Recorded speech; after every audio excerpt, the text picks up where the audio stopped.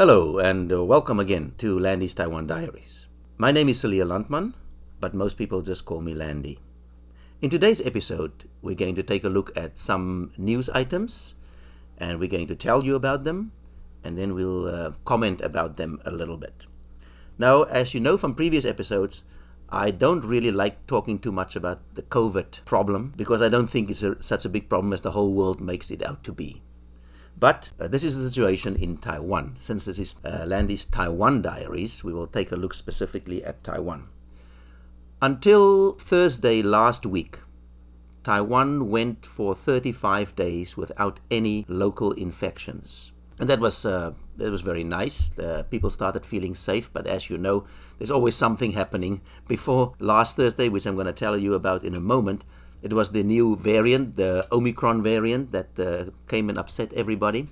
But anyway, this is what happened last Thursday. So we are just thinking things are settling down domestically, of course not internationally, because Omicron is running around affecting people, and people are not getting very sick, but still everybody's scared about this new variant, and even flights out of Southern Africa have been banned. People can't fly out, they can't visit Europe, and that was done very hastily. Even before there was any science behind these decisions. You'll probably have seen, if you watch the news, that the leaders of the Southern Africa are very upset about this travel ban because it also influences business, especially tourism, right? But anyway, that's another story. So, last Thursday, this is what happened in Taiwan. In the Academia Sinica, which is a research facility in the eastern part of the city, there was a young researcher who was doing research about COVID.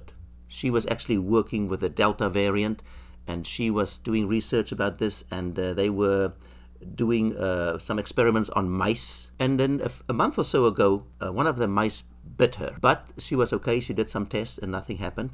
And then last week, a mouse bit her again. Now, I don't know, how can you let a mouse bite you twice? If you are doing this research, don't you have to be super careful?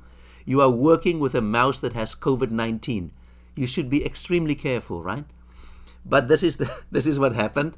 She was bitten, and after that, she didn't know that she actually contracted the virus. So she went about her business as usual. She went out with her family. She traveled around on the metro. She went shopping. She went to a restaurant, and so on and so forth.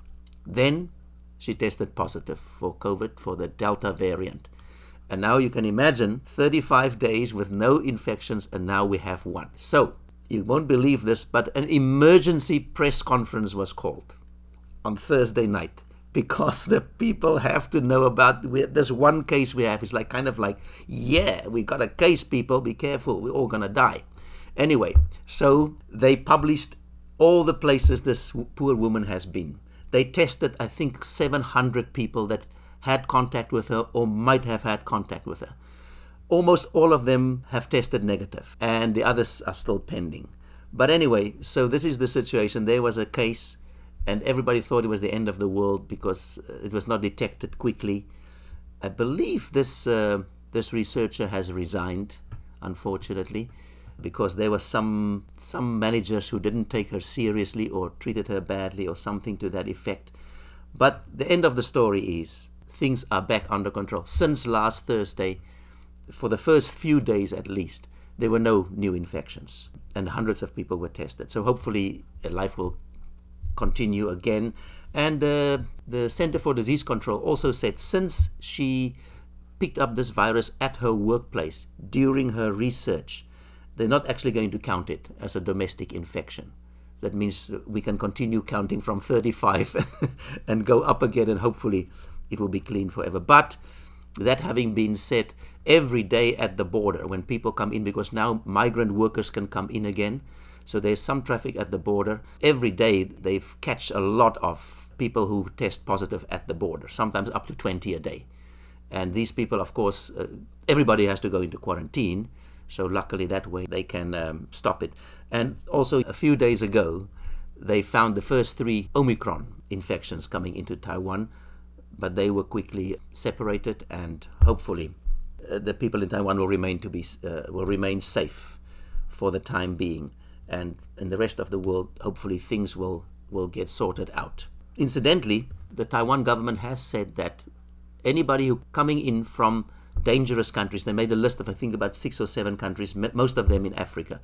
If they come into Taiwan, they don't have a choice of actually choosing a quarantine hotel. They have to go to a government facility because everybody's scared about Omicron. But the good news for those people is they don't have to pay. The government will pay for those 14 days quarantine, whereas other people who come in, actually now they have the rule I told you about a few weeks ago that you have to stay only 7 days in the quarantine hotel, and then 7 days you can stay at home, and then 7 more days you have to check yourself. But they call the self-observation healthcare, right? This is now all because they expect so many people to come in before Chinese New Year, which falls at the end of January next year. So that's the little COVID story. Let's move on to some politics. Now, you might also remember that in the past I spoke about Taiwan's situation in the international community.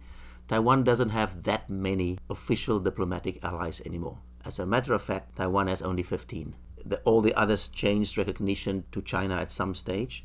So Taiwan is holding on to many of them are in Central America or South America, but most are little islands somewhere in the Pacific. So there were 2 elections last week. One was in Honduras and one was in Nicaragua. So these 2 countries are official diplomatic allies of Taiwan. But the woman who ran for president in Honduras, Xiomara Castro, during her campaign, she said that if she won, she's going to change recognition to China. So the Taiwan Ministry of Foreign Affairs were very upset about this and tried to get confirmation what exactly is going to happen. She did win. And then soon after she won, there was some information coming out of Honduras that said to the Taiwan, maybe they went to the Taiwan embassy or they spoke directly to the Taiwan Ministry of Foreign Affairs, and they said, we are not going to change recognition to China. But then another spokesperson said the opposite. They said, we might change recognition to China, and they said, in the future. So now the people in Taiwan are not, first they were happy, then they were not so happy. So we'll have to wait and see a little bit to see what's going to happen with that specific situation, Honduras specifically. Are they going to change or not? Also last week, Daniel Ortega was elected again in Nicaragua, and the moment he was elected, he said he's going to change recognition to China. So that's definitely gone. So Taiwan is down to 14.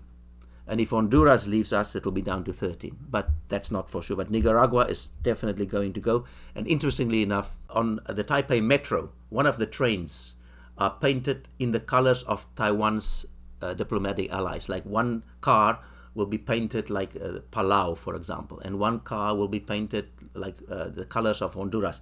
And the one that was painted like Nicaragua was immediately taken out of service because you can't have this gorgeous car with a person who is, or a country that is not your diplomatic ally. Interestingly enough, after Nicaragua said they're going to change, America said to them, Daniel Ortega, your election was not without, it was flawed. Your election was flawed, so you have no power. And certainly, you can't cut ties with Taiwan. Now, that is interesting. It has nothing to do with America if people want to cut ties with Taiwan. If America's mouth is so big, why don't they cut ties with China and change to Taiwan? But they want to tell other countries, don't stay with Taiwan, you people, stay with Taiwan. But we won't, because we want the big market of China for our exports. You can't do that, right? You cannot say to a little country what to do and then you do the opposite. So anyway, I found that interesting, that America will tell Nicaragua, stay with Taiwan, but they themselves are not with Taiwan. That having been said, they have been supportive of Taiwan lately, but they will, of course, never change their diplomatic recognition to Taiwan. China's market is just too big. Actually, during the week, the U.S. National Security Advisor, Jake Sullivan, said that America will do everything in its power to prevent a forced unification.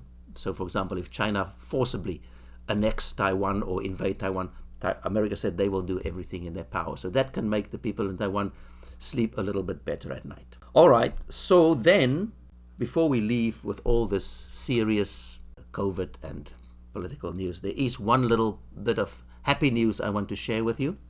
And that is that a week or two ago, a little 3-year-old girl in the central city of Taichung, 3-year-old it's still a little baby almost, right? She fell out of the 32nd floor. Her apartment is on the 32nd floor, and somehow her grandma, who has to look after her, grandma quickly went out to do some washing or to hang up the washing or something. And somehow this little girl, this little baby, managed to get over the balcony, and she fell from the 32nd floor. But on the second floor, there's some safety nets, and she fell into these safety nets. That means she fell for 30 floors. And when they took her off the net, there was nothing wrong with her. They took her to the hospital, but there was not even a scratch. So that's pretty good news. This little baby free fell for 30 floors, landed on the net, and probably thought that was nice. That was a nice little outing. But that's some good news. And I think on that note, we will wrap it up for today. And it brings us to the end of this episode. We hope you enjoyed it. So until next week, goodbye.